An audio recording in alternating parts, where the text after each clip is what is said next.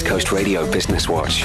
South Africa has now got its very own locally built electric game viewer. Tula Solutions partnered with Bloemfontein-based bakkie builder Brand BRV to develop the first South African-made electric 4x4. Founder and CEO of Tula Solutions, Gary Davies, answered some interesting questions regarding the new Tula electric Safari viewer. Firstly, how did the partnership between Tula Solutions and Brand BRV develop? So it probably started about, might have been 3 years ago we started chatting. I've been looking for a solution. I've been looking for an electric game viewer. I've been on this project for 5 years with Tula. And I went to Detroit, I went to the States, I went and had a look at Bollinger Motors. They were the sort of leaders they were going to be the first all-electric 4x4. So I went out and met with Robert Bollinger probably about 4.5 years ago. To say, right, that's exactly what I need, is something that I can just build a game viewing vehicle on top of. And, one year led to another year, led to a third year, and they just weren't coming through with production. And in the interim, I'd met up with BRV. I'd seen them at a show, and I always stuck in my head that they've probably got the capability of building a vehicle. We just need to put in the electric drivetrain. I was hoping that Bollinger would give us that, and they weren't. They still haven't gone to market with that product yet. And then we said, well, heavens, why don't we do it ourselves? So with a electromechanical engineer, we built the electric drivetrain, looked at the battery requirements, what it was, and then partnered up with BRV. One key thing in a game viewer is comfort. So you need to have a suspension that is better than, because typically what they buy is and I won't name the brands, but they buy a utility vehicle that's got quite hardy suspension because it's built for commercial work. It's not built for passenger carrying. I certainly saw at BRV that they had done significant work on their suspension. And on a game viewer, that's really what you want, is you want the comfort. So it was just an ideal marriage between us. And I said, why don't we do it ourselves in South Africa? We can build the first electric 4x4. It happens to be a game viewer. And the beautiful thing about game viewing is, in terms of the electric environment, is a typical game drive is only 25 to 30 kilometers. So you don't have the normal range anxiety that you'd have in a standard electric vehicle. So that's how it started.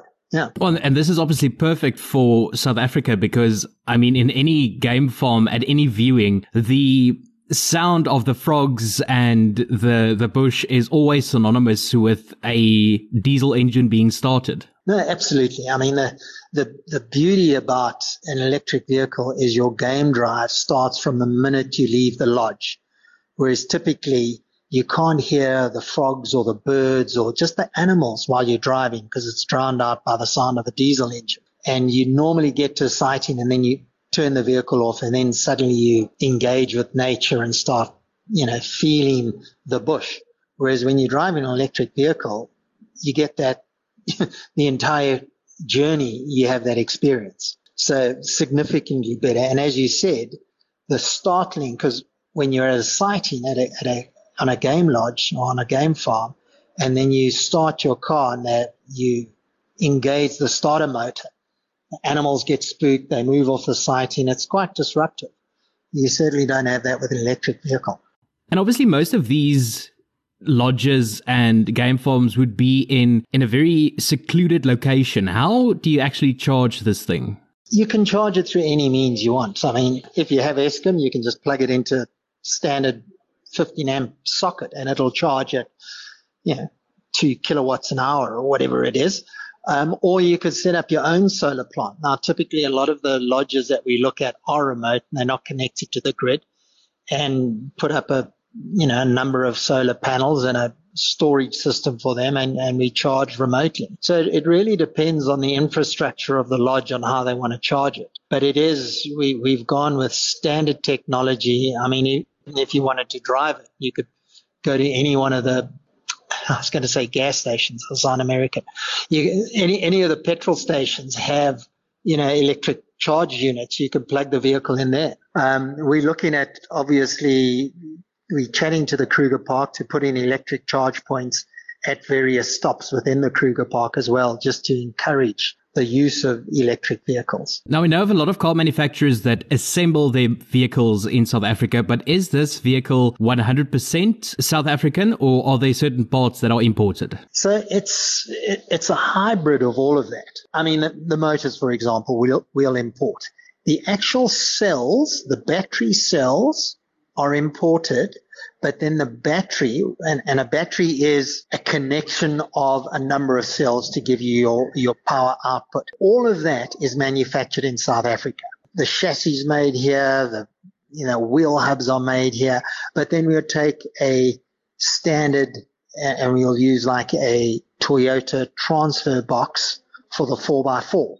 They're just brilliant at it and very good. And so we'll use that as a component. So it's a mixture of local or, imported. But our philosophy is to be as much local as possible. And that's why we had a choice in the batteries. We could have imported EV batteries direct from China, or we could work with a local company that developed the battery solutions for the Joule, which was, again, groundbreaking EV technology, probably, 8-9 years ago when they produced a commercial model called the Joule, and these guys developed the battery system. So wherever we can, and that's why BRV was such a great combination. It's a local company. It's not linked to anything internationally, and we can do Africa for Africa right here. Now, I suppose in the greater scheme of things, it's a big investment, but going forward, do you have any big services or expenditures as well? Interesting enough, an electric motor, now you go from 2,000 working parts on a normal ICE vehicle to 200 working parts. Just the maintenance on an electric system is just so much less than an ICE, that you don't have to have those, 100,000 services, et cetera, et cetera. You'll still have wearing parts like your shocks, because you still go up and down as much as another car, and you'd have to replace shocks. But interesting enough, things like brake pads, because a electric motor, or certainly the way we've designed it, you have something called regenerative braking. So if you're going down a hill and you take your foot off the accelerator, the momentum of the vehicle through the motor charges the batteries, and that forces it to stop. So you use the brakes significantly less than a normal vehicle. So your wear and tear on your brakes is much less. You don't have maintenance on your motor. Something like a shock you'll replace if you off-road. You would on any vehicle. So is the electric game viewer available in South Africa already, or is it just a prototype? Is it in production? At the moment, well, I'm on my third prototype. In 5 years we've built these things, but we're now calling it the production prototype. So we've now ironed out everything to take this into large scale manufacturing. And we're at that point now where the vehicle's about to roll off our first vehicle's about to roll off the production line. Yeah, we've spent the time doing that. So we're still right at the early stages. And I mean, our ramp up is going to be quite slow. So we're going to look at probably 2, 4, 8, 16, 32 vehicles going over the next few months. But we're going to start slow. So we're really at the beginning of it. But the press that's gone out so far has given us incredible encouragement just because of the demand. We've had 86 reservations in the last, I'd say, 48 hours. Well, in the recent State of the Nation address, President Cyril Ramaphosa said that we need a strong private sector, and we've known that we need a massive secondary market for years in South Africa in order to capitalize on not having to import certain products. Do you think the market's ready at this stage? Is it the perfect time post-COVID? Yeah, absolutely. I think the market is absolutely right for it. And funnily enough, if you research electric 4x4s, a lot of companies have been marketing and punting for years. I mean, I've been following that journey, and we're right here in tiny little South Africa on the brink of making it happen. Only one company has now fully gone to market, and it's a company called Rivian, but it's been bought by General Motors, and they've put millions behind it. Even the guys I was talking about earlier, Bollinger, they've been talking about it for so long and haven't done it. And we literally, when I say a week away from driving this electric 4x4 South African vehicle off the production line. It's a reality. So very exciting. That's the founder and CEO of Tula Solutions, Gary Davies, speaking about South Africa's very first locally built electric game viewer.